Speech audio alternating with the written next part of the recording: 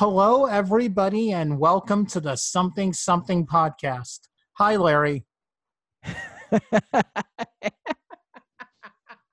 You might Hey, know what's up? that I'm not doing the Wayne's World intro anymore. Why? No, it's not because Lauren Michaels threatened to sue us. Maybe that would be better. Yeah, it's because recently, Larry, right before we got on, Uh-huh. I watched Wayne's World, and I used to love that movie. But man, I want to get into this with you and the guest also. Did you ever have a movie that you loved as a kid, but then you watched it now that you're in the industry and you understand how sausage gets made?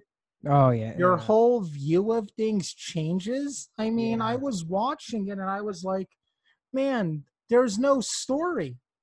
Wayne and Garth have no goals. This is But a horrible movie. but at the but back then, okay, so this is obviously the 2019 Eric talking Oh about yeah. 92 Eric thought it was the best movie ever. Wait a minute. That was in 92? Something like that, yeah. Oh man, what in the world? But Sweet hey, Jiminy enough Cricket. about that. The big things going on with me is I am deep in work with what are we now? We are now calling I Know Your Secret. Yes. And this is why you've got to outline everything in your script before you start writing, guys.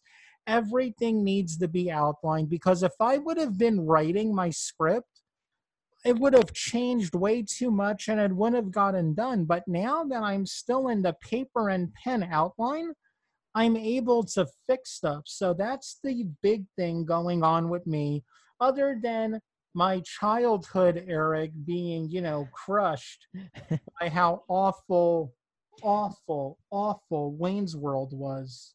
But you got to remember though, it was so you're talking about Wayne's World 1, right? The first one. Yeah, I gotta watch the sequel to Not see part if it's 2. any good. Now is part 2, that's the one with Brendan Fraser, right? And he takes over the radio station? No, Or am I thinking about something else? that's completely different. This is where they're doing Wayne stock. Is that where he crosses all the I's? Or he dots all the T's and crosses all the I's? Yeah. Oh, yeah. So, look, man, you got to look at it like this. It was the first one. It was from Saturday Night Live, right? And Yeah. it's really hard. You and I both know it's really hard to take a 2-minute skit that's really hip and popular and funny in that 2 minutes and turn it into an hour and 45-minute I movie. started this podcast to be like Wayne's World. I'm doubting every decision I've ever made. Oh my God. Well, folks, thank you for joining us tonight. This will be our final show. No, I'm just kidding. I heard a bunch of people start crying, so I had to throw that out there. But no, I mean, look, you got to look at it because obviously now that you're in the industry, you have to look at it as like a movie that's just like a fun-loving movie. Not every movie is going to be the Titanic. The Titanic sucked, but this wasn't a fun movie. Or Avatar. As Avatar sucked even more. Or the Three Amigos. Okay, Three Amigos is awesome. Okay, you got me back. Thank you. Thank you. But Larry, speaking of being in the industry, Segway Sam just walked in. Oh, here he comes. Clickety clack on his little horse. So Eric, actually, what I got a chance to be an actor again for a couple days last week, right? And it was super cool and super totally awesome because I missed that feeling. And then it's funny because once you get back into it, you start, well, look at my hair. Maybe I should shave more. Maybe I should drop about 15 pounds, right? And you start looking at yourself going, you thought you left all that stuff behind once you became a filmmaker. Oh, wait, am I talking about myself? Maybe, I don't know. So were you kind of like in Godfather 3, every time I think I'm out, they pull me back in? That's right, yeah. Yes. And, we talked to, we had a lovely guest on not too long ago. Amazing guest. Yeah. Yes. Darcy Warner. She is the writer and one of the producers for The Legend of the Paperboy. And just talking to her about acting stuff got me so jazzed up, and I got me so excited. It started, wheels in my head started spinning, and I had the brilliant idea. Actually, I think it was all three of our ideas for her to come back on and talk about, because in her other life, in her other creative life, she's a manager, right, for actors. Ladies and gentlemen, boys and girls, I'd like to welcome back on the show Darcy Warner. Hello, Darcy. Welcome Hi, back, Darcy. hi, thank you so much for having me back, Larry and Eric. How I does it appreciate feel it. to be a repeat defender? I know. I was really looking forward to coming back on the show because it was so much fun last time. And Well, thank you. oh, thank you for having me back. So yeah, these are good. But real quick, Yeah. I got my, who was 16 at the time, Breakfast Club. Loved it. Mom, that was a really good movie. I should have followed up with 16 Candles, but I followed up with Pretty in Pink. And I was like, oh no, sorry. That was my 16-year-old girl and me. So he was like, yeah, that was a miss, Mom. But here's the thing with Breakfast Club. Again, I love the movie, but if you watch it now, there's some messed up stuff. Like Judd Nelson sexually assaults Molly Ringwald in that movie when he's on the table and he's getting abused by the principal. Oh my gosh, I'm gonna have to know. They could never ever make a lot of 80s movies anymore. No, especially the underwear scene in Pretty in Pink. 16 Candles. Was that 16 Candles? Yes, right? Candles. Yeah, but even Risky Business. Yeah. You know, I mean, it's kind of crazy. It's kind of sad in a way. Oh, like Beastie Boys girls. I mean, girls, they should do the dishes. They should. Oh, yeah. I know. And the song Brass Monkey, that's a date rape drug. Oh my God, I actually didn't know that. This is a horrible way to start out a creative podcast. But hey, here it goes. Dragging on all the 80s stuff that everybody loves. Speaking of all, but the 80s are still awesome. And if you want to see more things set in the 80s that are great, there is still time to give to the Legend of the Paperboys Kickstarter. Link will be in the description. Mm-hmm. Yep. So quick update. We have investors reaching out. Super excited. So nice. Yeah, it's not very public, so they don't necessarily putting it in through the Kickstarter, but definitely some movement on the back end. Okay, wait. So nothing written. I can't talk about it, but just some interest. Everybody cover your ears. Oh wait, she already said it. Never mind. Does the investor's name sound like Heman Hilberg? I wish. But speaking of I know another 80s thing, go back and watch the opening of The Goonies.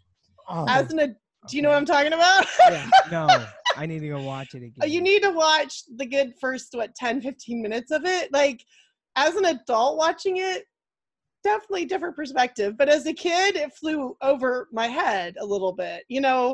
A little bit obvious because he broke the statue. But some of this when Corey Feldman's character translates the Spanish into Spanish, or from Spanish to English. Oh wait, the other way around. Do you know what I'm talking about? To the maid and scares the maid. I mean, it's really funny, but then you think, wow, it's in such a classic of a film, That's, and again, I think, well, actually, okay, so Darcy, we got you on the first time to talk about the film. This time we're going to talk about like the industry and your life as a manager and being on the other side, other side, right? Because that you're behind the curtain pretty much. Now I'm behind. Yes, absolutely. But actually I'm glad we're kind of talking about this because we can get into it because this is what actors face all the time, There's a lot of scripts out there that are questionable for kids. Adults, it's one thing, but when you got a kid that has to act out, so just note this. I'm not going to call out any shows because, this is the mom side of me that comes out on this a little bit. I think my 20-year-old self would definitely see it differently. But when you watch a kid in a position on a show, now they can cheat obviously a lot of things. But the truth is they're still there in that moment, that scene. Yeah. So I'm just, as a manager, cautious for that. But I still, at the end of the day, I feel it's parents know their kids the best. And I have great parents, by the way. So because I represent kids and adults, but adults still have the same issues. You know, I've got one client that won't do certain things because it brings back memories of his childhood and it's just too much for him. And, you know, so you've got all those things, because if you think about it, storytelling is all about conflict, right? And otherwise it'd be boring. So you're going to have the bad guy, you're going to have the rape scenes, you're going to have these and things because you're telling a story. But at the end of the day, the actor does have to do some of these things. You know, they don't get that scene just for mad. I mean, obviously there's a lot of cheating that goes on. They're not really doing certain things. But anyway, as an actor, you just need to know where you stand and what you're willing to do and not do. And then you're going to take it with each, you know, you're going to weigh it against, well, is this worth it? Is it just for a comedy effect on a YouTube channel? Or is this like a major feature film that could go on and win an Oscar? You know, it's all about that. So for me, for cursing, my rule was, for my son, was always, it had to have like purpose to it. So there was one audition he had, oh gosh, he was really young, but it was an open call. And this is really before we really got in the industry. But I remember the argument was between him and his mother in the scene, and it built up. And then finally the kid goes, F you. But it was appropriate because he was standing up slowly to his mom in the moment. And that final moment to get her attention, he used it. See, and I'm okay with that because there was, that was significant. It wasn't just some kid trying to be cool and drop the F-bomb every time. Yeah. So that's the difference between good writing, I'd say, and bad writing. But, so that's the limits. But as an adult, you know, I don't know, you've been out in the field before, right, Larry? Yeah. Oh yeah. Yeah. So you've probably seen some. No comment. Yeah. That's better left at, you know, it's been, you know, we were talking about the Harvey Weinstein thing, and I don't know if you want to get into that, but you know, all that stuff, it doesn't surprise me. Yeah. It's known. You know. Definitely there's a mom's circle of moms that really follow who's a possible predator. Yeah. Mostly against children, because that's the world they're in. Yeah. Obviously the consensus of a lot of mothers usually is that these were adult women making choices. Yeah, obviously they were in bad situations. I'm just talking generalities. Mm-hmm. Obviously there was way inappropriate things that went on that were not okay at all, and they didn't consent to it. Then there are some that will use it. And that's where it's hard to tell, right? But obviously he was a predator. Mm-hmm. I mean, it was obvious. Yeah. But the frustrating part, and I'm careful to choose my words, is that there are predators in the kids' world, as we all know. Manager's been arrested, you know, 6 years ago when we first got here. You know, all these things, and they're linked, and they watch them. So like, we kind of know who to watch out for. But here's the truth. Let me give you the simple truth, really. Is the way I see it is they can't get to your kid if you're there. Yeah. They just can't. You're the gatekeeper. Now, can they dupe you? Absolutely. Can a predator, there was an acting coach predator that started dating the mom to get to the kid. So I would say that goes under the dupe thing, right?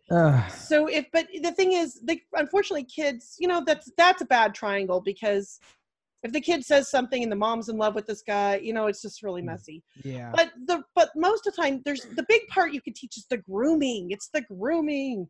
Yeah. And so they don't just reach under the, you know, whatever and grab. It's all a grooming process.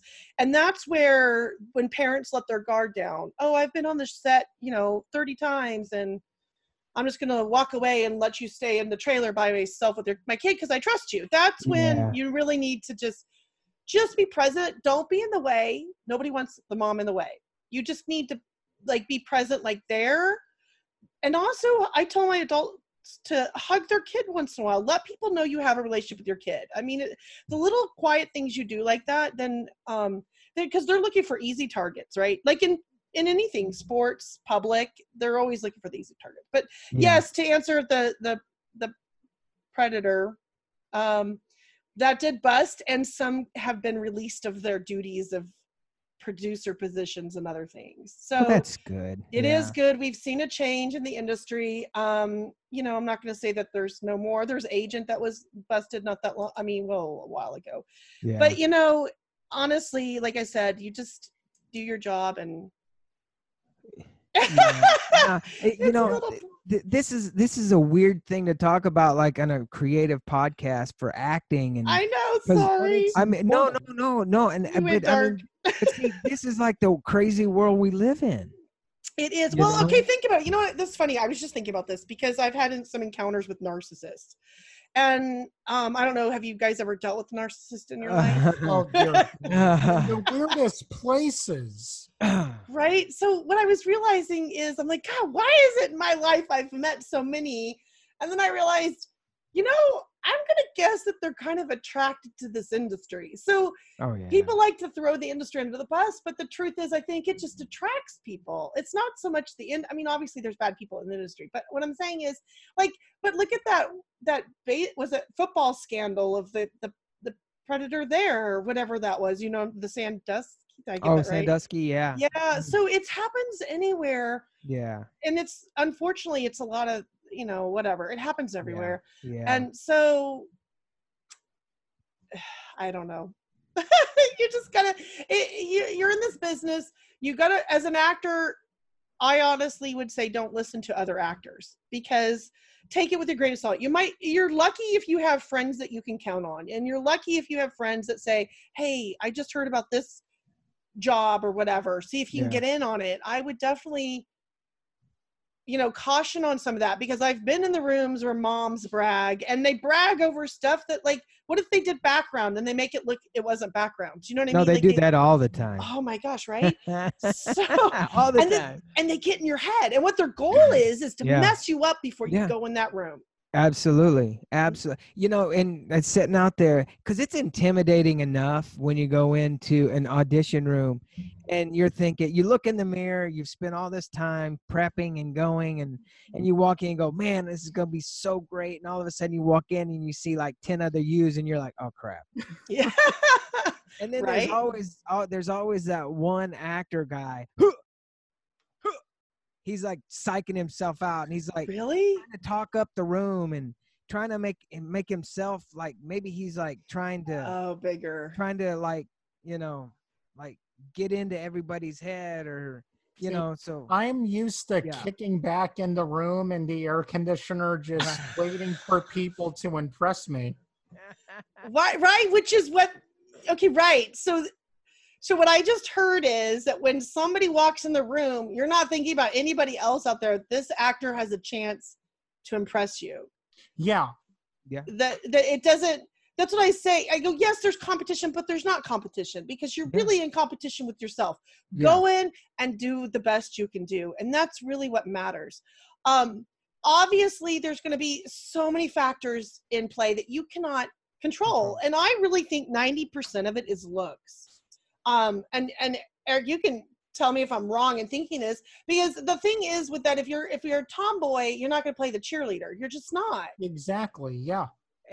But that, I bet that is a big thing with an agent or manager. The agent or manager should know, and I know you're better than that, because there's some agents and managers, they'll just send you. It's like going to play in Vegas. They're just like sending out your headshot and going, hey, how about this? And you walk in and you're supposed to be like 6'2", and I'm like, not 6'2", right? Or close. You're close. Right. It's odd, and it's just, it looks bad, not just on you, but the agent too. But yeah, I mean, well, I think it's more momagers doing that, right? And, they'll have their kid doing a headshot for any type of role there is. Like, hey, this is their dork headshot. This is their kid headshot. It's like, No. Yeah. No, You- sorry, go on. Oh, no, go ahead. I was going to Go ask Darcy about how you feel about headshots and what you tell your clients. Well, okay.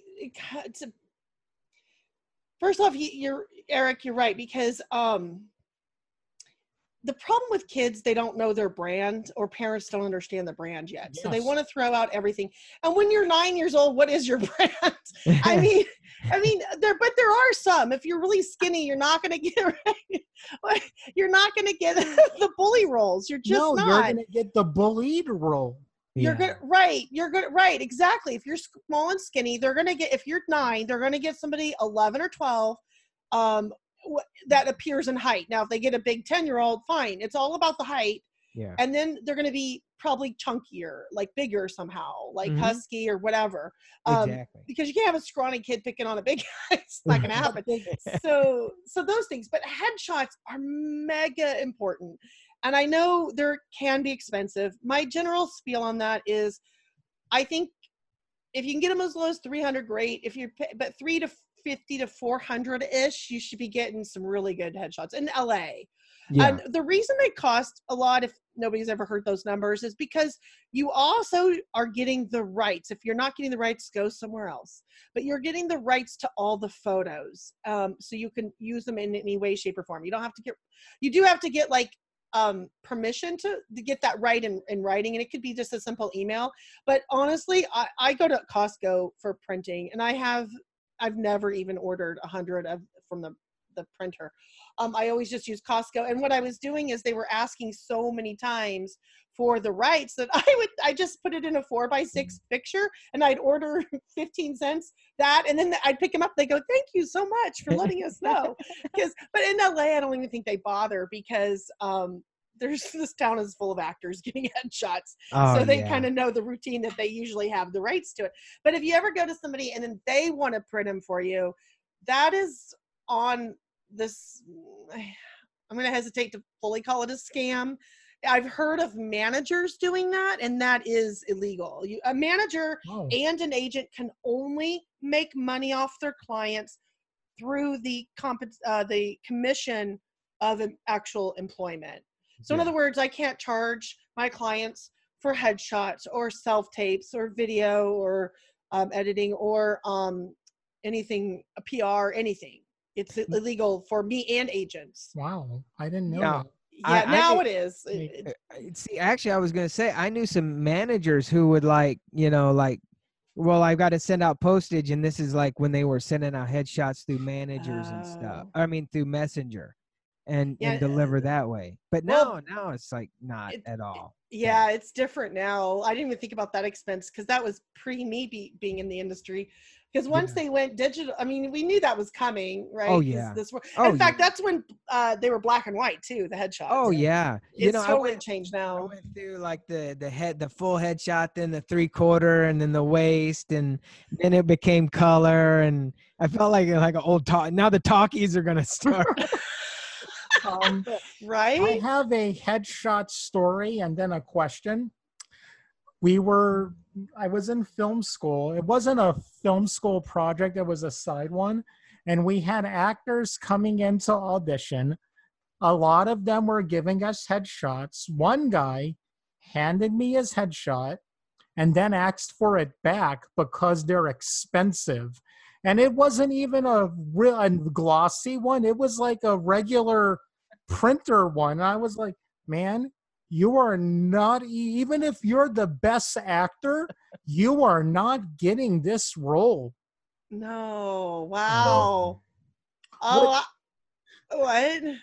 So with the rise of social media, Instagram and stuff like that, and I've even seen actors putting their social media followings on their headshots. How important is that for someone? Because I'll be honest, for me, if I see that, I'm a little grossed out by it, but then I'm like, hey, I'm going to need to raise money for this thing. And that's 1,000 people who are following them. If they each gave $1, that's $1,000. So is a strong social media presence important? That is a very good question. And I'm going to say it can be. It's probably my best answer, which isn't very, I know, definitive. But the truth is this: this is an industry where they'll get a named actor just because they think it's going to help the movie, right? Mhm. So if you have a large following, then that could be attractive. But I'd say for a studio level or anything to influence, it'd have to be a lot. And I'm not even sure, if that, they've got to weigh it. But the problem is there's problems with social media stars. I'll get into in a minute. But first, independent filmmakers, if you've got a following, I would say you want on an independent film, you want in there because you're climbing the ladder like everybody else. Absolutely, like do every edge you can. But it's also refreshing to hear you're a little grossed out by it.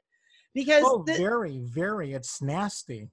Well, and to be honest with you, all the real actors I know feel the same way.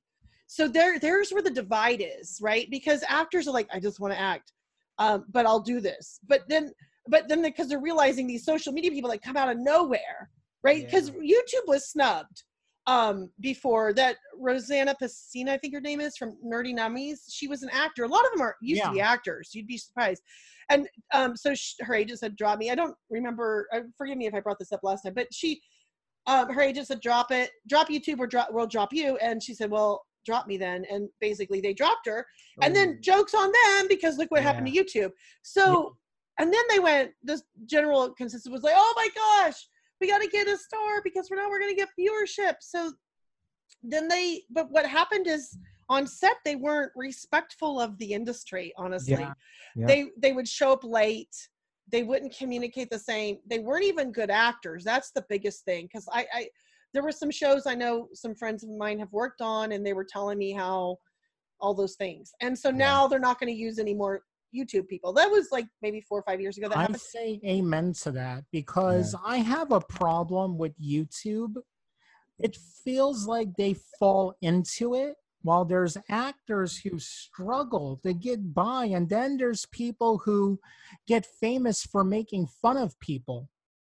Right? Now, my thing is, I love when an actor uses social media to promote, but if you're a social media person, it's like, I'm a YouTuber who wants to act.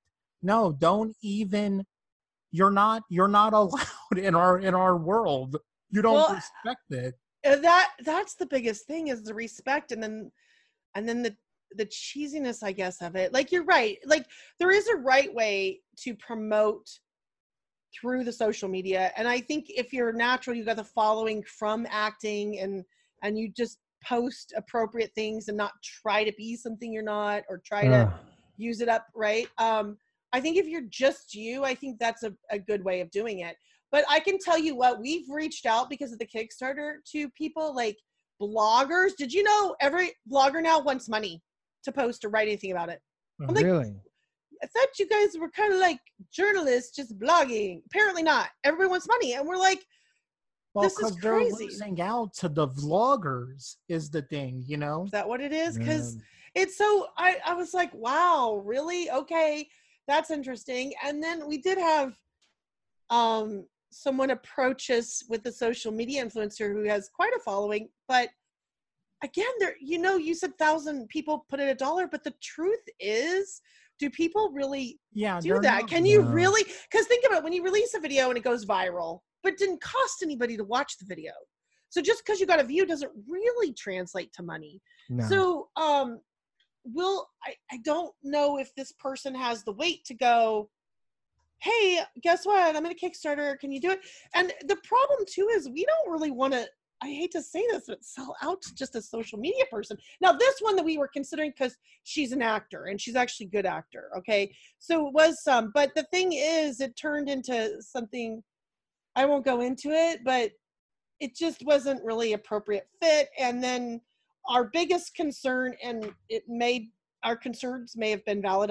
We won't know probably, but the problem is once you get them on set, like then they turn the other problems that people had, that they turned kind of diva status. So you know what it costs to make a movie, right? And now all of a sudden they're complaining about the hotel room, and they want to be in this top-notch hotel, which can cost you thousands a night. Because here's the idea: they're used to brands throwing money at them. You know, Pringles. I just named Pringles. I have no idea if they did it, but those big Frito, what is that? Frito-Lay. They have millions and millions of dollars, and it's free advertising for them once they pay for all that stuff, right? So they're going to put them up in a $10,000 or $20,000 suite somewhere at an event if they really wanted to. They have the money to do it. So the point is, I'm not singling them out. That was the first brand that popped in my head. But the point is as an independent filmmaker, you can't have it. Oh my gosh, the risk of having somebody show up late even is a huge concern for an independent filmmaker when you're running super, super, super tight. And I think that's where the divide is in that too. So I feel, I don't know what to say. I think if you are going to be a social media star, let's say you have a following, then you need to position your brand as an actor and not that you're just out to make a buck off of that. Even though you are, it's okay to make money, but if you're perceived as a social media star just to get the attention, it's not going to really fly too well. I think for a lot of decision makers, I would think, right? But yeah.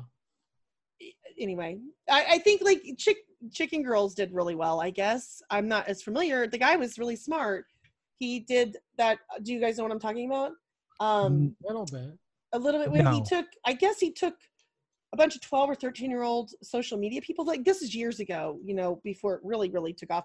But he was smart. They had a following. They weren't necessarily the best actors. I have not seen it, but this is what I've heard. But guess what? Their followers didn't care. And of course, he did, the best video he can make with that budget, which wasn't super high. But now he's sitting with a lot of money, from what I understand, to make what he wants to make. And then he's bringing in real actors and doing what he wants. So, at first I was like, oh gosh, is he, doing it that way? But then I see the success and I go, wow, good for him. Good for him for taking something and, making it something. And of course he's got a following.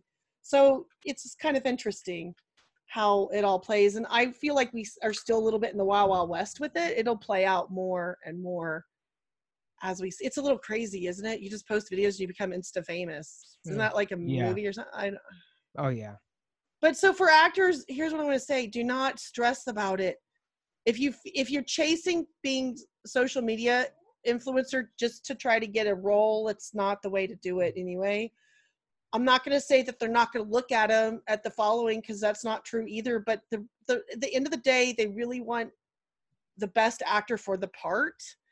And I mean, sometimes it may influence it, but sometimes it wouldn't. So if you do it, I mean, I'm terrible at myself trying to do all these accounts. It's tough. Yeah. You guys are on it better than me. The time it takes to post, I'm like, oh, this is crazy. But I think you do have to do it because you got to promote. So that's the necessary evil. It's kind of crazy, Darcy. By the way, we're back with Darcy Warner. Thank you, Darcy, for being on the show tonight. We're talking about acting and really more in depth about the industry and what it's kind of going through with like social media and YouTube. And I think a lot of actors could be confused. And you would know more than me, but let's stay, I guess, kind of shift gears. What is it like for you when actors like approach you? Because there's probably actors out there going, well, okay, man, just get to it. Like, how do I get you? Yeah. Like, how can I send my stuff to her? Does she accept stuff? What is the best way? And first of all, are you looking just for kids or young adults? I do both. Lately I've been focused on building the kids. I do consider adults. I'm going to be honest, it's just harder, and I know it sucks, but it just does. But first off, maybe I'm thinking that it would be good to clarify the difference between a manager and an agent. Yes, please. So, because a lot of people are very confused about that. And I was too until you start getting into it. But the truth is, an agent is regulated by the state. I'm talking California, by the way, whenever I mention something. I know every state's different, but I do believe that they're ahead of the laws. And a lot of states follow that goes on in California for this. And there's reasons for it. Manhattan and New York is right below you guys. Yeah, I think so. Yeah. So when I talk like there's no money and stuff, that's a California thing, and it should be true in everywhere, right? Because that's a little scammy. There's a reason they have that law there. But the truth is, the difference between the agent and manager. Agents are regulated, managers are not. They have to get their contracts approved by the state.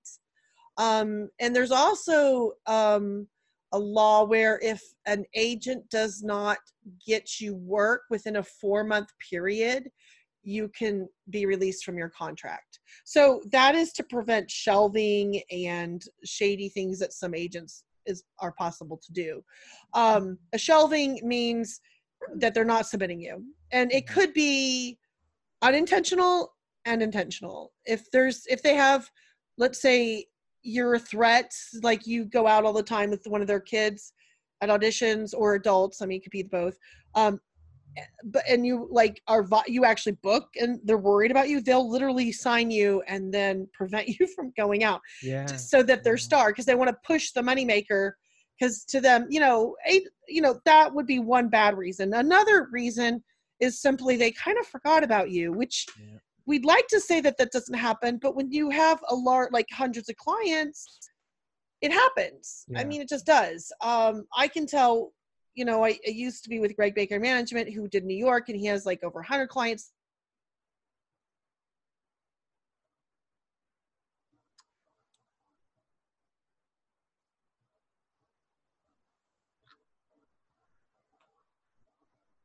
The going through it all, it's always sorted by alphabetical. FYI, my son's last name is Warner. He's an actor, by the way. And so I realized in my own breakdowns, like, he's always at the bottom. Well, what if you had 300 clients because you're a big agency, and then now there's 5 of you, right? So they go through, like you said, there's all these people look in the office like you do, and then by the time they get to W's, maybe they've already picked 5 or 8 actors, right? So that would be I'm not saying go change your name by any means. I'm just saying that really the important thing is that you're not with an agency where they have 5 of you. You should be within that 5.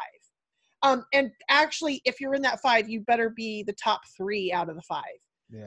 So you constantly are on their mind. The other sly way of doing it, and we're going to bring it back to YouTube, is if you posted a funny video, you could go find my son. My son likes to goof around for Slate Shots when we do videos. So I need to do another one. I just don't have time. But I threw together a funny Slate Shot video, and I put it up on YouTube, and then I sent it to his agents, and they loved it. They're like, and then boom, audition commercially came in right away. Like, so those are the sly things you can do. Oh, I did an interview. Like if you did something, you just email it to them, and then it just keeps them fresh in their mind. Because most agents really don't want to just sign dead weight to their roster. So they really do want everybody working, because it really translates to that. But okay, so agents are like bigger and a lot of clients, and they negotiate contracts. It's another thing. Legally, I cannot, as a manager, negotiate a contract. As a parent of a child, I could, but now my son's 18, so technically I can't. But an actor could negotiate, but that's a bad idea. Don't even do that. If you don't have an agent and you still want representation for negotiation, you can use an entertainment attorney. And I'm going to argue, not that there's great agents out there, so this is not, dump your agent and go get an entertainment attorney. But if you think about it, and an attorney explained this to me too. It was really interesting. She said, Darcy, she believes no agents should never negotiate, because what happens when, we push a client, we got this client, you got to see them. They're great. They do this. They fit this way. They're pushing. Agents especially are pushing. And then let's say they want you now, right? You're down to the final, whatever. You're going to go to testing. I'm talking mostly probably testing on a pilot, let's say. Well, the industry wised up, and now they put everybody under contract before they even test. So now you really don't know if you're even going to get it or not, but they know that they're going to put you under contract. So whoever they pick is already under contract. So what happens is now the agent's supposed to go, well, you can't get him for that rate. No, it's got to be more. Like, so they're going, yes, push. And now they're like, take it away. Right. Which is like kind of a sales thing. But the truth is it's putting on a different hat. Whereas if you get an entertainment attorney, now you've got to be careful. I feel that you have to be a little careful with who you pick, because they could push you right out of it. I believe that oh, bless you. Thank you. I believe that that's a risk too, but you know, they have a lot of experience in it, and you just have to ask around, and there's different levels of entertainment attorneys. And of course you could just say, look, don't go full throttle. You know, I just want a little bit more. Can you bump me just a little bit? And then, you know, that, but you're going to have to cross that bridge when you get there, because there's so many different factors. Let's say you already worked a ton of times, like maybe you don't really need this job. So then ask for more money if they're willing to pay it and you're happy. Yeah. I mean, hopefully you like the project, because really at the end of the day, I think producers, right, want somebody who loves their project. But let's say you need it desperately. I don't know if I would want to take the risk, because a job can change your life forever. Like Christy Metz on This Is Us. That was my son was with that agency she worked at the time, and I mean, she had 87 cents in her account at the time when she booked it. I mean, so I love those kind of stories, right? So yeah, they're great. So you know, if she had somebody super aggressive, although he's a good agent, so he kind of is aggressive, so maybe it worked out for her. I don't know. Obviously it did, because she got the part. But what I'm saying is, maybe if you push yourself out, but I don't know if that's always true. Like, it's like, all right, Eric, the producer, like, right? There's somebody that puts demands out there. It might actually scare you away, especially, you know, if you're trying to pull a diva thing and you're not a diva.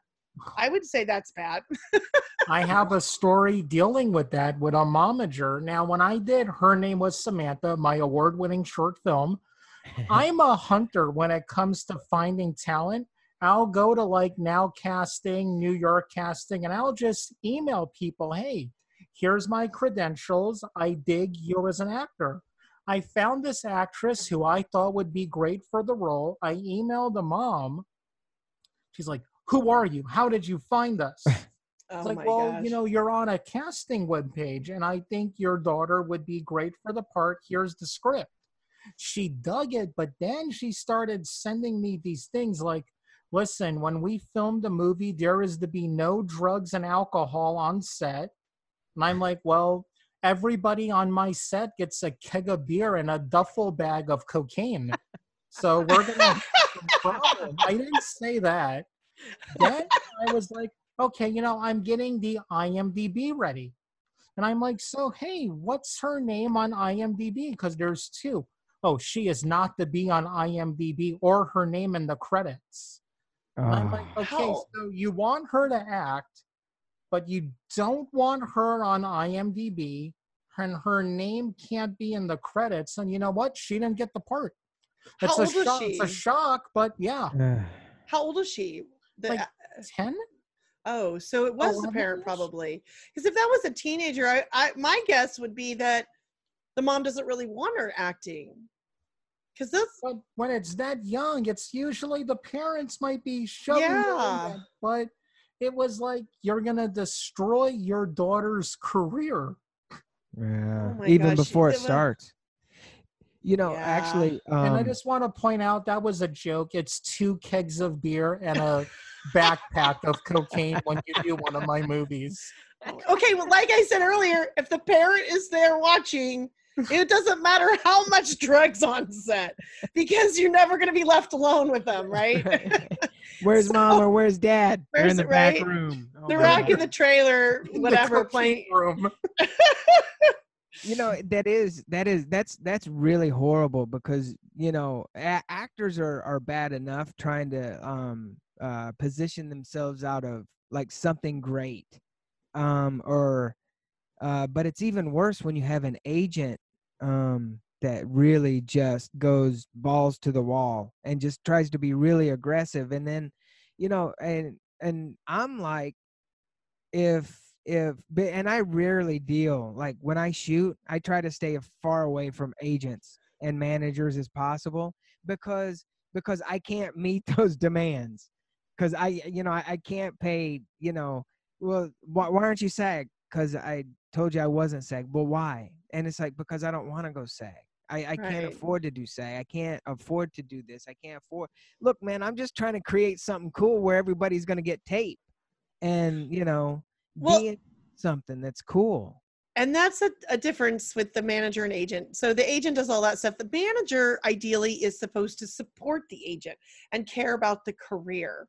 Right. And by the way, there's all types of managers. I mean, people could just say they're a manager tomorrow. It doesn't really, you got to really kind of look into it. But the truth is, the way I see it for myself is I am a manager of careers. So if there's a job out there for them, like, the way it's supposed to work is I might submit them, because I do get the breakdowns, I do submit.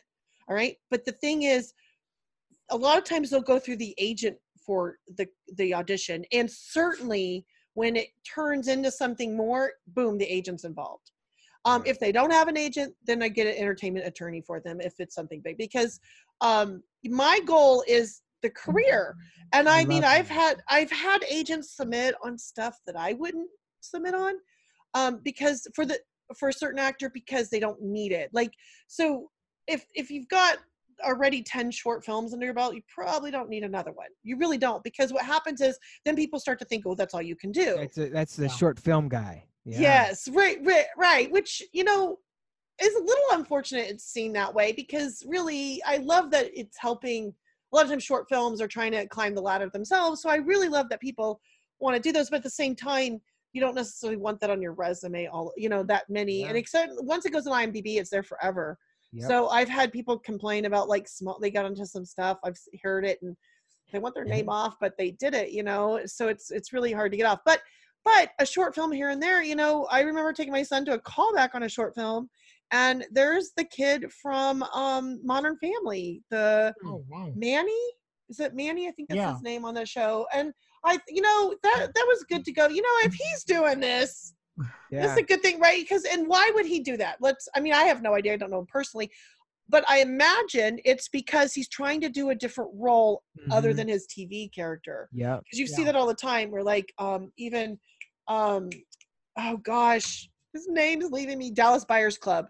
Matthew McConaughey. Okay. That was a great movie, and he showed such a different side to him. Yeah. I mean, when the voting came around, I'm begging my son, you can't watch it, but please vote for it. I'm like, please, you don't understand. It's really good. And but he couldn't really watch it because he was young. Now he can, I guess. But obviously he's 18. But the point is, I was like, just trust me on this one. It was a really good, he did a great job. But so managers, I always look like I'm building careers, not jobs. Because that's friggin' great. That's what my goal is to do. And so when I got somebody that doesn't have any credits, then absolutely a short film. In fact, anybody new starting out absolutely should be submitting on every short film, student film they can. And I'll tell you why.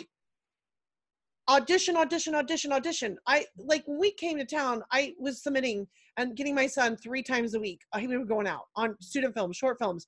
And there was one time that he was supposed to, in the script, swing a bat. And I said, honey, swing the bat when you practice. No, I'll do it in the room. And now let me tell you, if this was a big studio or something, I would have said, no. I'm not letting you fail. Practice. But I'm like, okay, it's a student film. We get there, it's a total cattle call. I'm like, oh, this is a good one. Okay, let him do his thing. He comes out and goes, I forgot to swing the bat, Mom. I'm like, okay, that lesson was way worth than me being the naggy mom. Yeah. Yep. So make your mistakes, iron it out, get the practice, the rhythm, just doing as many auditions as you can.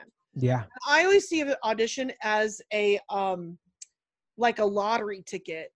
You know what I mean? Like, if you can't win the lottery if you don't have an audition, right? So getting the audition also is just such a chance at building a relationship with the office or the people. If you do a short film too, by the way, all those people they're probably going to be in the industry down the road, and Oh, student yeah. films. I mean, Oh yeah. so they're great if you do book them after all the auditions, then you build relationships with people. And sometimes when we've done student films where they just kind of fade away, but then there's some that aren't, and they're building it, and they're going further and further and further. And so one day, it could pay off for sure. And Oh, one thing definitely, with for me sure. from the filmmaking side is I use the same actors all the time. So if Really? I That's have a great. great experience with one, their part might be small in one movie, but they'll be the lead in the next one. But And that's what you keep telling me, but you keep putting me in the background with no line. But so here's another thing I want to point out, and I want to know what you think about this. When I have an actor come in to audition, I always want them to be relaxed, and I try to just talk to them as a person before I have them read, because I would rather have the second best actor, but the best person to be around for a week. So when you're getting actors ready to go on auditions, is that some advice that you give them, to be loose, be talkative, stuff like that? Absolutely. I think you want to build a relationship with the office, but it's also, you're there, they've seen 100 people or 30 people or whatever it is. And well, they've probably seen 100, because even if they only saw 30 people for your role, they probably have other roles they're filling that day too. So when you come in, it's good to do a little small talk, and you certainly could do it while you're walking back. Hey, how's it going? Oh, it's hot, or whatever.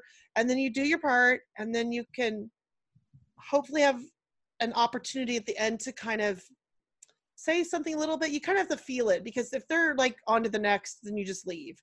You don't want to ever overstay, because then it becomes awkward, right?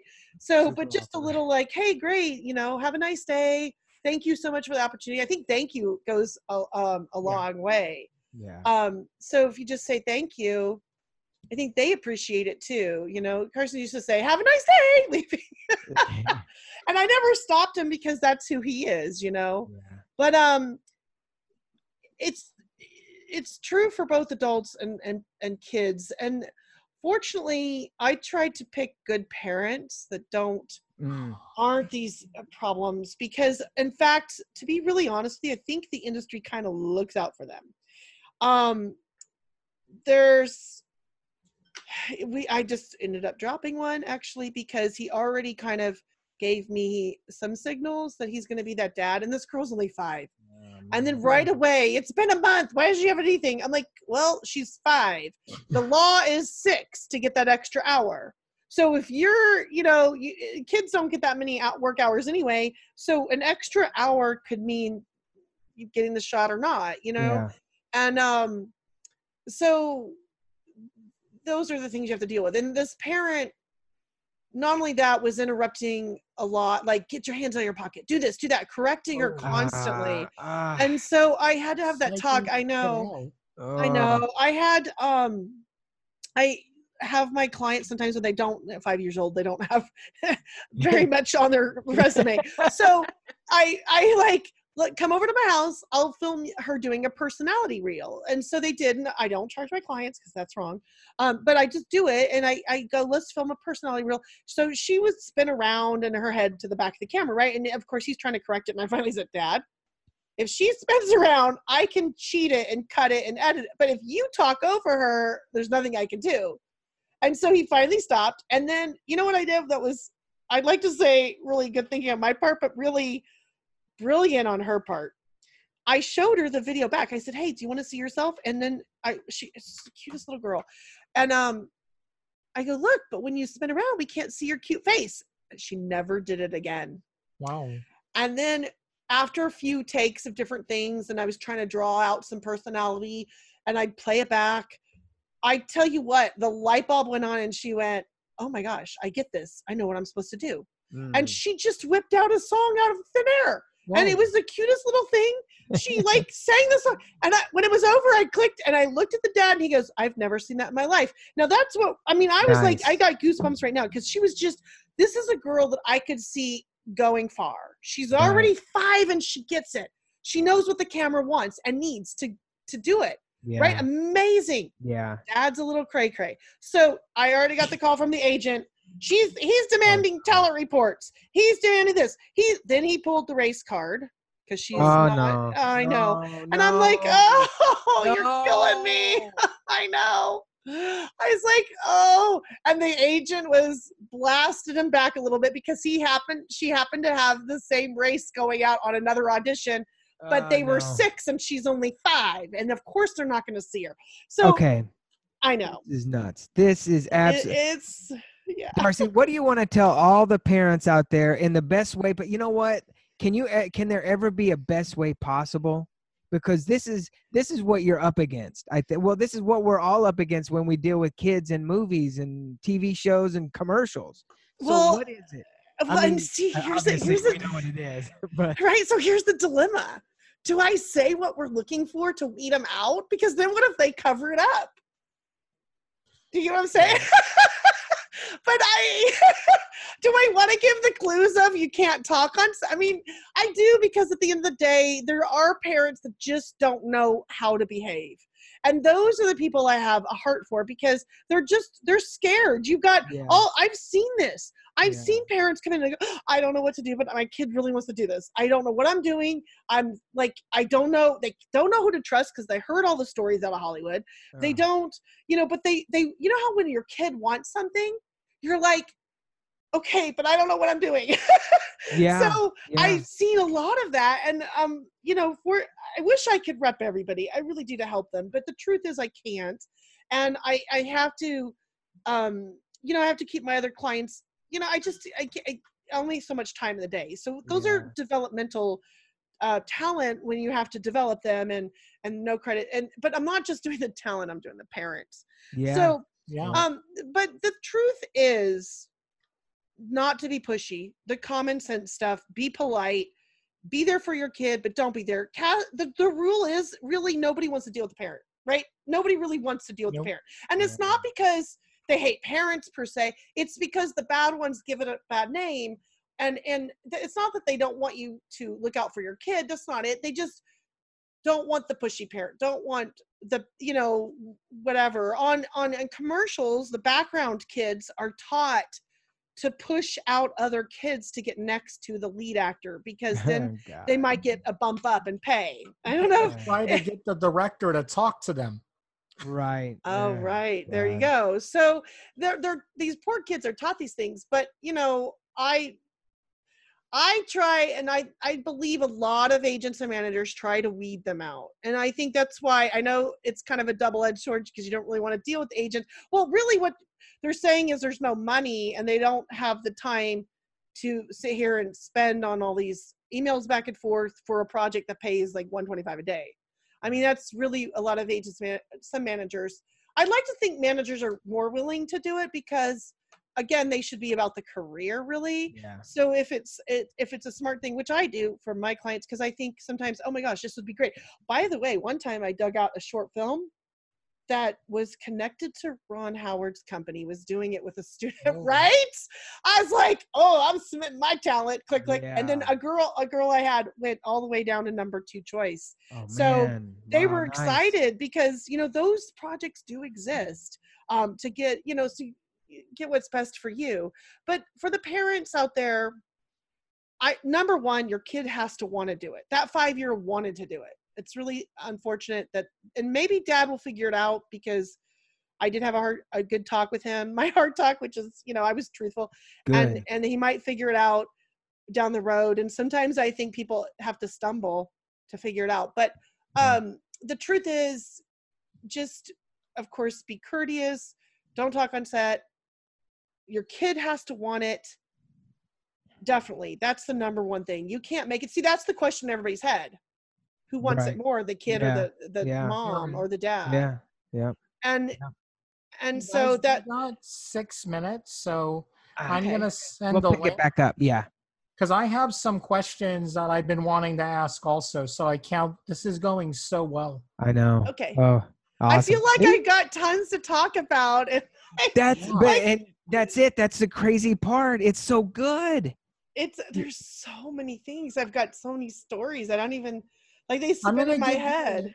I'm gonna let you know the thing I'm gonna ask now, so you can be ready for it. Okay. How important is being on those casting web pages? Good question. And more importantly, the casting house programs, like what's the place on Melrose? Cats Kazaa or something? You know what I'm talking about? No, wait. The casting house? Yeah, there's like where you can go do your casting at on Melrose. Cats. You're talking CATZ? Yeah. No, CAZT. Yeah. Places like that. And then there's right on Hollywood Boulevard by the library, there's also one. Okay, so as a filmmaker, I think I mentioned this earlier. I don't usually work with a casting director because I've only done shorts, and I'm a hunter when it comes to parts.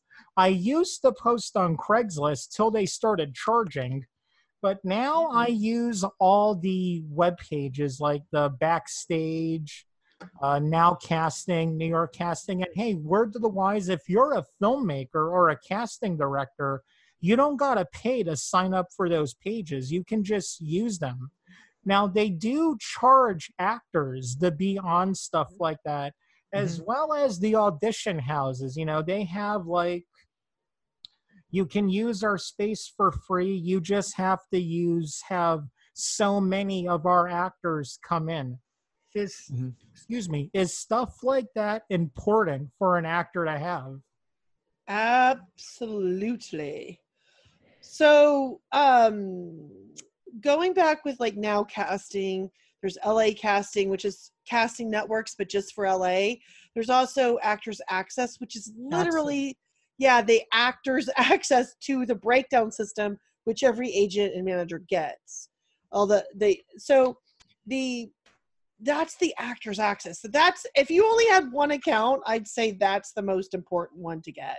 Just because, depends. If you want to do commercials, things like that, then LA Casting, or casting networks. But the thing is, I've seen you can find good stuff. When I say I submitted my kid, that's what I was using, Actors Access. And I was, I tell my parents this, watch it every day. You'll start getting notices. I go, just watch it. Do not submit on everything. Like you said earlier at the beginning, like the spaghetti, you're just throwing spaghetti. They're not going to value that.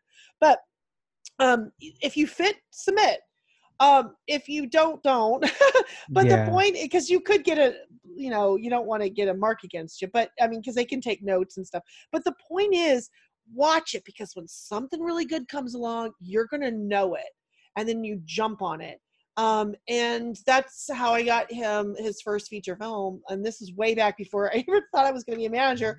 I was just trying to get, my kid wants to act. And, I lived in California, so you kind of know some things. But I did submit him, and then I saw feature film, independent. Let's do this. Okay. I submit right away. No questions, no hesitation. Boom, he got called in, actually, at Cat Studio. and then he ended up booking it off of that. But, only because I knew how rare it was for a feature film, a full length, to be that I jumped on it. And I think that's what I tell people, watch it, because then when something's good. You'll weed out the bad stuff. When I say bad, like people that you just don't sometimes know what you're getting. So you do have to be a little careful. Like I always Google people's names, or IMDb it. And you do have the question of, are people like, there are shady people. So as a producer, in fact, this happened to one of my clients. A kids casting site that has the word kid in it, and I would never use anything that had that, because it's not any of the major ones have the word kid, right? And she goes, oh, by the way, this casting office, they want pictures, and they want her in a certain outfit and paint her nails silver. And I was like, whoa, whack the horse up. What are you saying? Give me that information so I can call the FBI. Well, that's what we figured out. We figured out that it was out of the country. My parent bought the clothes, and because they didn't know any better. The problem is they don't know what's normal in the industry because they're very new. And I just got on them, and I'm like, oh gosh, I hope they trust me, because I'm going to tell them, oh my God, run for the hills. And so I finally said, look, you don't understand. I just watched that Finding or Missing Madeline McCann. Oh yeah. And I'm like, do you realize what they're probably doing? They wanted high-res photos of her. I said, she's probably going to go in a catalog. You know what catalogs are for? Yeah, For let's. ordering. So they God. went, oh my gosh. And so they didn't do it. So you do have, this is what I want to stress, you have to look out for that. Now, these are more reputable sites that I've mentioned. Do they, like Actors Access, I think when, as a producer, when you submit on there, I think you might have to, I don't remember, I don't know, Eric, if you've dealt with Actors Access or Oh breakdowns. yeah, they've never charged. They never charge. That's great. Yeah. You For need to, actors, got a charge. They make Oh yeah, like a pay monthly. Yeah, but to put your picture. I've never paid for until now with Craigslist charging for everything. But all the things I've used, it's always been free for filmmakers. well, also, what they do try to vet them a little bit. There is, I think, some sort of vetting process, because I've noticed when I watch the breakdowns, sometimes they come out of order. I'm like, wait, because it shows me when I viewed something. I'm like, oh, I swore I cleared that, but whatever. Also, one of the producers on our film, they said that it kind of takes a little bit. I've never posted a project myself up there, but I can tell you this, it's a little more vetted. It's going to be a little more, if there's ever a complaint on a project that looks shady, it's going to get weeded out. So if you're a parent, I definitely recommend Actors Access. It is free to set the account up. You get 2 free photos. After that, costs money. I mean, I'm not going to lie. The industry kind of, has a love-hate with it, because they don't like, they do a little bit nickel and dime the actors a little bit, to pay $20 per minute of a reel. You don't need more than a minute, so it only should cost you $20. Little stuff like that. But the truth is, you can get in for free, at least put your profile up. Be great to have a video for $20. Also, to submit though, it does cost $2, I believe, per submission. So that's kind of but for kids, you really aren't going to be submitting maybe that much. But then I think it's $65 a year, which when you add that's not bad, because I mean, like I said, my son was going out 3 times a week. So do the math on that. How many times I had to submit just to get an audition? It was probably a lot more. So that's the good side of it. But it's also more reputable. You know what I mean? If you're going to put your money somewhere, at least put it where it's more, where, real actors have access to it. Real actors are watching it. A lot of them are even repped. I mean, agents and managers, you can also release it to just agents and managers. I don't know what that looks like on the backside, but I believe I definitely know that sometimes it goes to the actors, and then sometimes it only goes to managers, and sometimes I think it only goes to agents. They're a little quiet on some of that stuff, but it does make sense. But you will see, like, I think once in a while, a long time ago, Criminal Minds even, I think it was a different system though, that they would release it publicly a little bit if they had a hard time. But Cat Studio, okay, so Cat's Space Station, actually Cat's is no longer around. It was CAZT, I think it was. Really? So yes, the people that owned it, I did not know this, but my client worked for them, and she was telling me, we were heartbroken. I guess they weren't even in the industry. Somehow they got into it. I don't know how that happened. I used them a lot. They were great. They were great. My son has booked so many things out of there. It's really sad.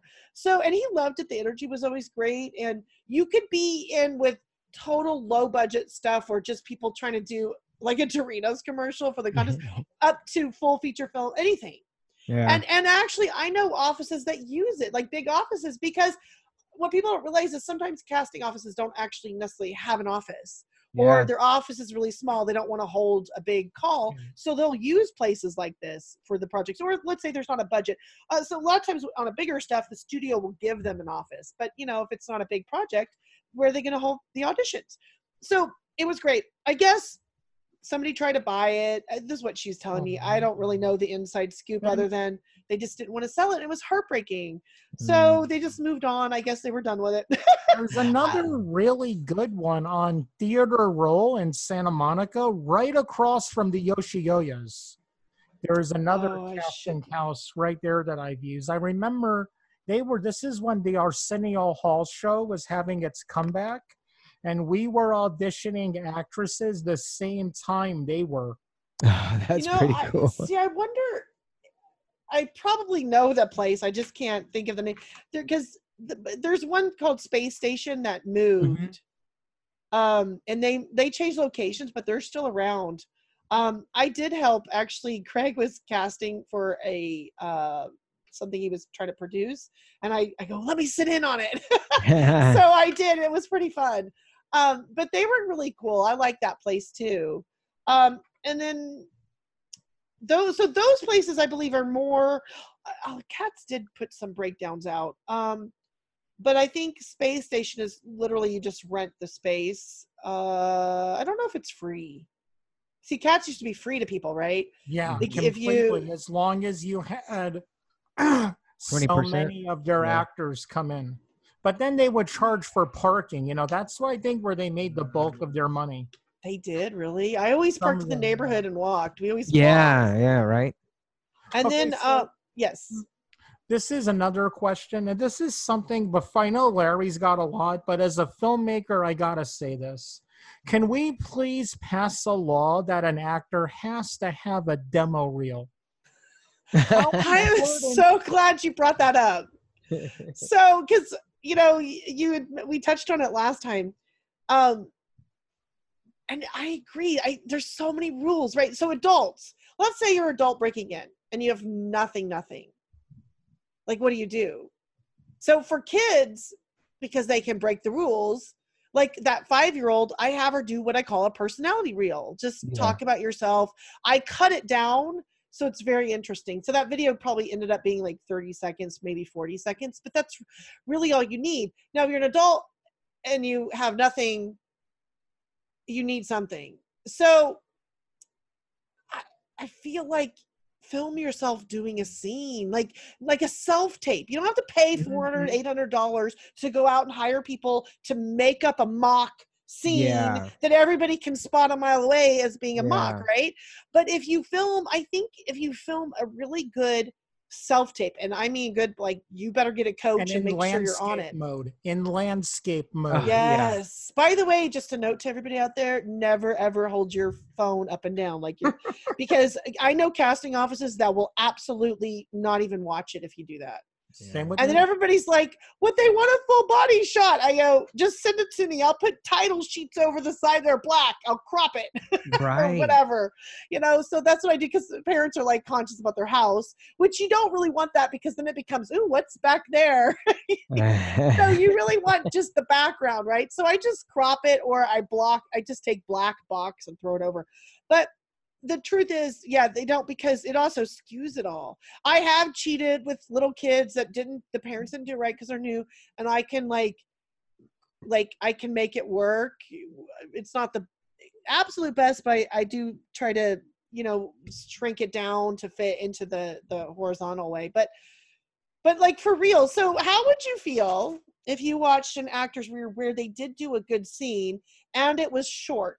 And I don't mean the scene was short. The page, they could do a 3-page script. I mean, like film it, fine, 2 pages. That's 2 minutes in theories, right? Yeah. But what if they cut it down and they got it down to less than a minute? And it was the best stuff. There shows really their acting and who they are. I'm really open that people watch that. Like you would watch it even just a few seconds. So how much weight does it matter that it wasn't a mock scene versus just doing a self-tape? It doesn't matter to me as long as there's something. I mean, and that's one of the things too. Those mock scenes, they look mock, They and do. it doesn't. It's just, everybody knows it's not from a real thing because you can. I know. Especially industry people know that. Yeah, I know. And I get it. You need a tape, but at some point, it's got to be like not that. I think if you do a really great, actually Eric and I were, when we were doing like a couple things together, we had submissions and stuff. And I think you're right. I think if the actor is really engaging, and because, you can tell a good actor right before they even start to talk, because they just fill up the camera. Or whatever. Their right? energy. Yeah. And Word to the wise, actors, do not start off your video by saying, why should you cast me? No, why won't? Don't promote yourself. Like I had someone they started it. Why should you cast me? Why shouldn't you cast me? It's like, yeah, I am not watching your video. You are an egomaniac. Right. But what's even worse, when they start acting, you're like, no, that's really why I won't cast you. Yeah. But I think if if they're engaged, if they're engaging, then I think somebody will sit there. That's like, this is like the YouTube generation, right? It's like the 5-second thing. But I think if it's engaging, just like what you were saying, is it will get there. It'll get the point across. It'll do its job, Right, because what the question of the day is, what's in the mind of a casting director, right? Which a casting director is an extension of a producer. And by the way, Eric, I am a fan of using casting directors, and I'll tell you why. Because their job is to know actors, not only ability and all the obvious stuff, but really who shows up on time, who puts it forward, which parent's crazy. Yeah, so if you do ever have those problems, those are where, I just can't afford one yet, because I've done, I know. I've only done shorts so far. It's like, man, a casting director, that would be awesome to have one. I know. I hear you. There might be some trying to climb the ladder. I always say that might be willing to do that too. But then they might not know, they haven't been around as long, so maybe they don't know the skinny on all the parents, because they know a lot of stuff. But okay, so going back to the videos, I think absolutely, because really, what's in the question of the casting director, which is an extension of the producer, which, by the way, guess what the casting is going to do? Turn around and go, look, producer, look at this person. Look at the reel. They try to sell them. So that you want to win over the person that's going to turn around and try to sell you, right? So you give them the tools. And by the way, if you have, let's say, 4 reels up, but they don't like one, they just won't show the producer that one. Do you get what I'm saying? Like, let them weed that out. That's what we do when we submit. I have one client that just put a ton of 20 videos up of little clips of so many different characters. I loved it. But the thing was, I'd only, if it was a drama, I'm not going to show all his comedy clips. Yeah. So you could, on my side, I can select which videos to submit with each submission. So that's why you really do want to have a good drama or comedy, or whichever one you fit. But as you're climbing, you don't have all those things. So I think if you have nothing, a good scene, people love monologues for some reason, but the problem with monologues, which we talked about a little bit last time, no reaction. Exactly. Yeah. There's no reaction. So if you really want, and you want your reader to say the reads, you don't want the reader to overact or be too loud. You want a soft, just anybody can go look how to do a good self-tape. There's tons of stuff on there. And here's a little secret. You can go on YouTube and if there's especially a Disney open call or any type of open call, you just search for the name of the role of the character, and then you're going to find self-tapes on there. Be careful with that, because just because you like something might not be the right way to do it, or they might be bad. And I don't like to pick on actors, but it is kind of interesting to see people. They're not supposed to put it up on YouTube usually, unless they say to, but sometimes people, when you open it up to the public, they're going to do it. But the videos are so important. I think too, when you edit, you want to answer the question the casting director's had, which is, does this person fit this role? So let's pretend you are a tomboy but can make a cheerleader, which I'm going to say might be tough, but let's just pretend you have that range for a moment. Then you better have a clip of that, and then cut with that clip of the cheerleader, right? Flip it. So if you're a bully in one role, but then autistic in another role, put them, boom, 8 seconds, 10 seconds, flip it to the other scene really fast. And that's what I try to do. I try to edit my clients' reels to do that, and hopefully do it in an entertaining way that the casting will actually watch the full minute, because you guys know within seconds, before they even spoke there, you're I can tell right away he's going to be good, right? So the chances of them going through a full video are really hard to do. And the funny thing is, people wait for their climax at the end of their minute, or what? Let's say you do a minute. What? No, put that last 10 seconds at the beginning. Yeah. As a filmmaker, we always think chronological. It's got to make sense. No, casting does not actually care what's going on in your scene. They don't. They got 100 more people to look at. Yeah. Right. Their question in their head is, does he fit? Does she fit? Do they look the part? Do they, they got a cool vibe, let's bring him in. They might fit. That might work. That's really all you need. Not, oh, wow, that's so good, I'm so sucked into the scene. No, that's not going to happen. They don't have time for that. You know what I mean? So put the best. And then if you're next best, just put it in reverse order. Whatever's the best goes first, and then you tailor it down. That's what you need to do. And submitting for awards, the same thing. That's what you do for an awards thing. I had a friend that won her son in this movie, and honestly, to the son's part, it was written for like a younger child than he was, and so some places I could tell didn't really work. So it, just that. But I'm like, but he was good. There were some spots, and I'm like, you know what? I'm putting that best spot first. He got nominated, and he ended up winning this the youth. Oh, It's wow. like the youth mini Oscars or whatever. So there is Student Oscars? Or- like they call it the youth. It's the Young Oscar. Actor Awards, Yeah, right? yes. Yeah. Though this one might have been a different. There's Young Entertainers Award. I forget which. I think it was that one actually. That's cool. No, I forget which one. It could have been the Young That's cool. YA. But anyway, the point is he won. So those are things that you want to just wow them with right away. Answer their question. Do you fit the character? Because they're going to assume you're a good actor. They can see the acting. Yeah. If you're rep, they're going to assume it. So really, it's about, do you fit it? Yeah. And yeah. I think that adults, the pressure's on you, I'm not going to lie, to do a really good one. Because first of all, you're up, there's some stiff competition. But on top of it, you just want to show your best in the scene. And then do your self-tape chronologically. But I'm telling you, if the best part is at the end where the climax of the scene, put it in the front. Yeah. Kids, the younger ones, obviously, then they can maybe do a monologue if they're really little, or I would stay away from commercials though. You don't want to do that. Also, be careful of what you do. If you write it yourself, that's the safest way. But remember, everything is copyrighted. So you wouldn't want to just grab any script and then tape it for the public. You really just for industry only. Really, if it's copyrighted material, like the rule kind of is if it's never aired. So if you're going to take a scene that you auditioned, make sure you wait till after they're done and they aired it, because then the cat's out of the bag on the material anyway. Yeah. So you could get away with that. But I still wouldn't post it publicly because it is copyrighted material. So that's just my 2 cents on all that. Well, I gotta tell you, Darcy, we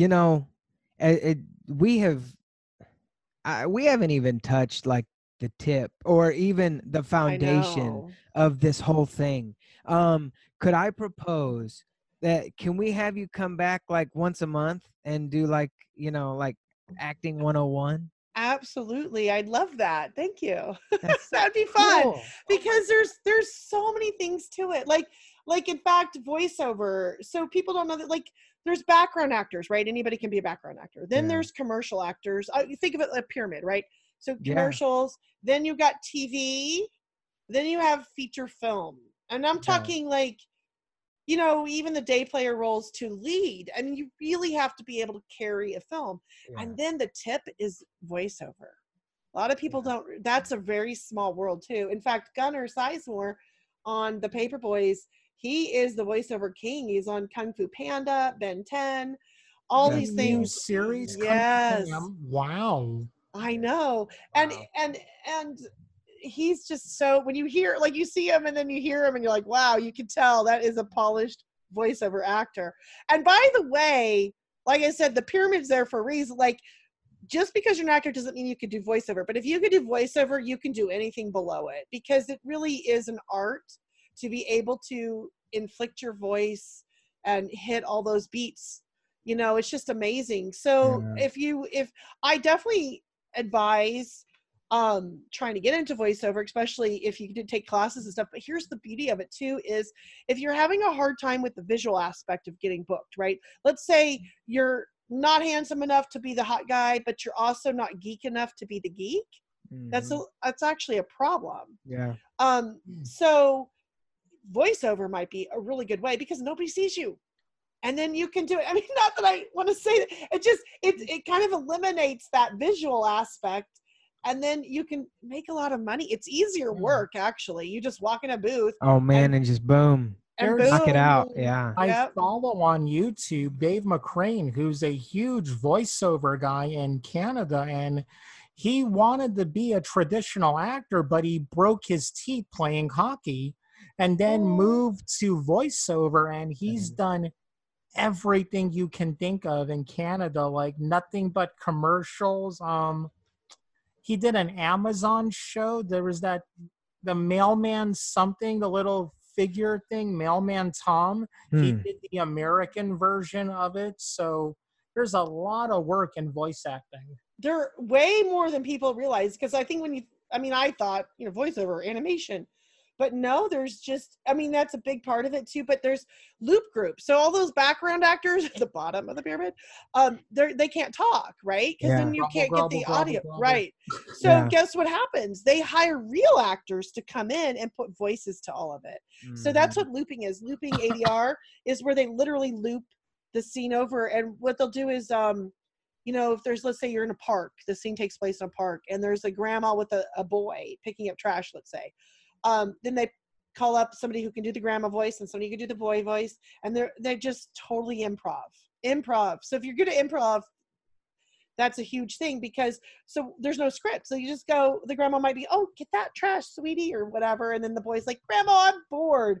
And so those things that you would like never notice in a film, but you notice if they're not there. Yeah. So when next time you watch a TV or whatever, and there's a crowd of people, you notice it when it's not there. And that's maybe partly, you know, us as in the industry we're not the regular movie goers, though. That's true. Like, but our brains, our brains are so like, something's off. Yeah. The person might not figure it out, but they'd be like, something's off about it, and then they don't believe it, or something. That's our instincts telling like, it's a lie, right? They go off in our head. But no, but it's interesting how you do have to have some of those things. And I mean, you don't have to get necessarily that intricate, but the bigger films certainly do, because you know, they want. But generally speaking, if you do that kind of voiceover, your voice isn't really heard. I know in Silverline's Playbook, Carson did ADR in that, and there's this little boy running across the street at the Halloween scene, and he's like, "Hey, wait for me!" I'm like, "Wow, I can actually hear my kid's voice," because usually it's all garbly, you don't hear it. But so I thought, well, that's pretty darn cool.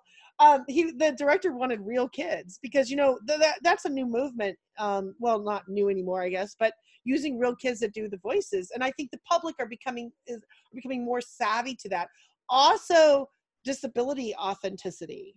You know, like with deaf actors, I see it almost every day. So if you are a disability actor or want to be, this is the best time in the history of movie making and TV making is to be absolutely real deaf, real this, real that, autism.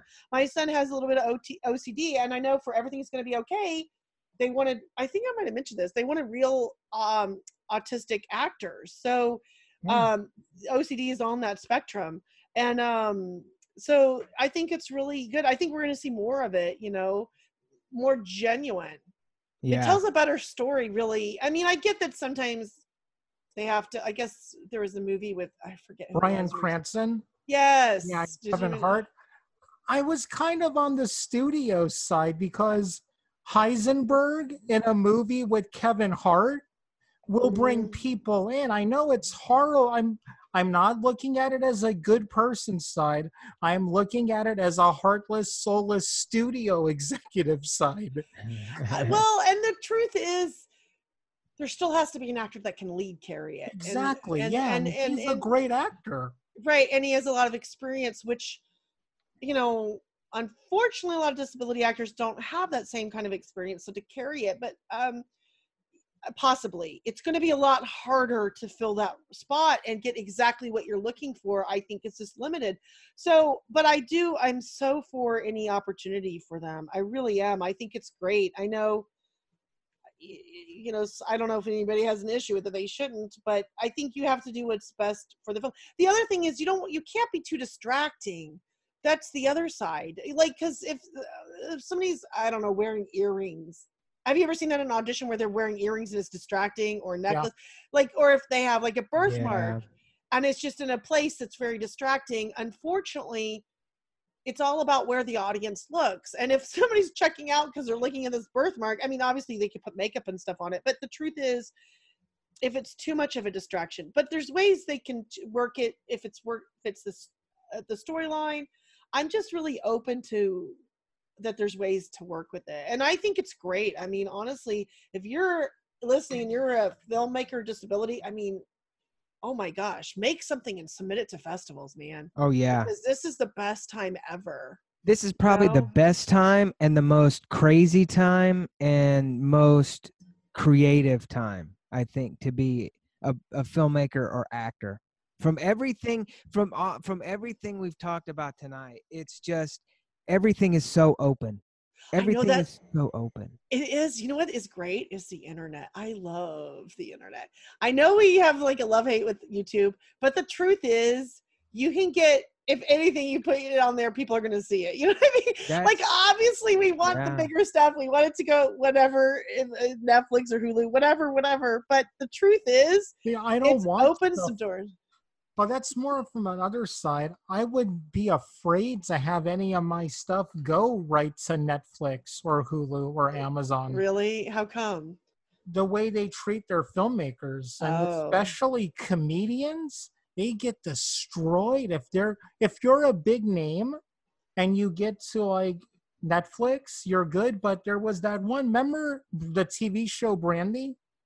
Mm-hmm. The lady who played her mom on it, who's like a legendary female comedian, they wanted to give her like under $1 million for her show. Wow. And she wasn't allowed to work afterward or something. What? Until it aired. It's a murky story. Oh, they didn't want her telling the jokes maybe. But then you have to be compensated for that. Yeah. And they weren't going to do that. They weren't going to do that. But what's great is YouTube. I mean, I keep falling back, but it gives you another avenue. It might not be the best, but at least you got eyeballs that is possibly going to watch it. I guess that's what I'm trying to say is it used to be for the internet. I mean, it was a lot harder to get people to watch your stuff. And now, Go on. No, the music industry is still, the radio is still controlled, right? Like to get a song on there, it's getting better. There's people that come out, but still songs, it's still harder to get, I think, right, the viewership on that. Like it could come through the internet, then a big company comes along and scoops you up. So I still think for independent filmmaking, it's the best, you know, if you're in the form of entertainment. I mean, honestly, any new songwriter, the only way they're going to get their stuff is if they make a video. So that's back to video production, right? And making it their own, however, to expose themselves. I think YouTube, though, opens up, at least for filmmakers. How open are you to, like, kids here in Texas? Because I got my niece. How old is she? She's gonna be 4 in October. Okay, so you're smart because you're starting. I mean, they'd be starting young, which is great because by the time, I think it takes 3 years to figure out what your heck you're doing. So by then she'll be 7, preparing for 9, because 6 and 9 are the major. Texas has a huge market. Yeah. There's really good regional agents.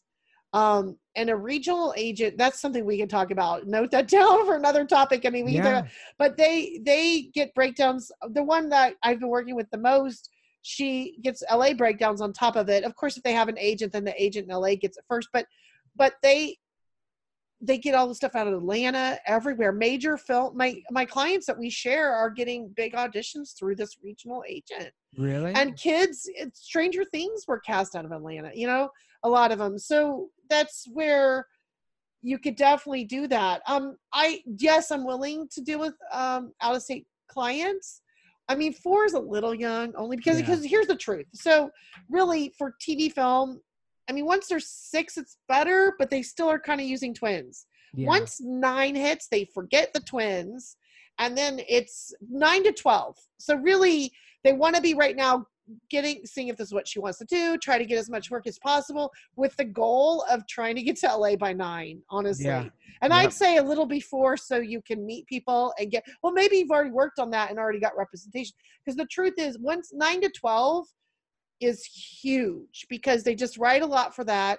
You get the extra hour, and it's before they're because honestly, try to write a script with somebody prepubescent and get somebody not, you know what I mean, that's already hit puberty to play. It's really hard. So that's why that is such a golden time, the easiest time to get in the room, which increase your odds, right? Yes. Of course, you'll be going 3 times a week, like I said. I mean, seriously, it's like, I mean, even when he got an agent, then I dropped submitting him and just started getting, he started getting the bigger auditions, you know what I mean? And then I was doing 3 times a week, you know, obviously there were some slow times, but you know, most of it, when it hit. And sometimes we were doing 7 auditions, which were crazy. But I love those weeks because it's hard for you to sit around and dwell. You're on to the next. Oh, I know, man. Yeah. So, but you guys ready? Yes. So we can talk forever.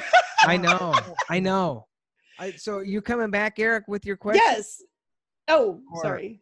Uh, No, you had the Darcy? last one about Yeah. film YouTube being good for filmmakers and stuff. Oh yeah. Okay. Okay, Yeah, but and then then let's get it we'll going. wrap it up and yeah. It's Okay. almost midnight, and I I need know. sleep. Yeah. Okay. I know. Let's do this. And 5, 4, 3.